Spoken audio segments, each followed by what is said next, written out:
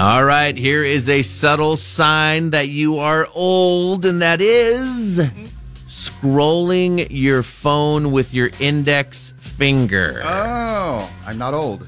You're not necessarily old if you do this. Everyone younger will just see you as an old person if they see you scrolling with the index finger. Gen Zers are making fun of people who do that. Now, I live in old people land out there in the Palm Springs, Palm Desert area, so I see a lot of index finger scrolling. Do you see a lot of finger index scrolling, Producer Allen? I don't see a lot of it, but I'm a thumber.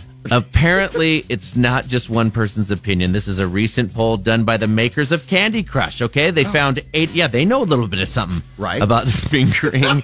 Write that down. They found 80% of Gen Zers use their thumbs to play, okay? Okay. It drops to 67% for millennials as they work their way back towards us. 73% of baby boomers said they mainly use their index finger when it comes to texting or maneuvering around. So why the difference in technique is what it comes down to, right? Right. Maybe because when older people first got touch screens, they got used to using the stylus thing. Remember when the stylus thing was part of it and you had to use the pen, but then everyone would lose the pen. So then they're like, let's just go to the finger. So then the finger was big for us.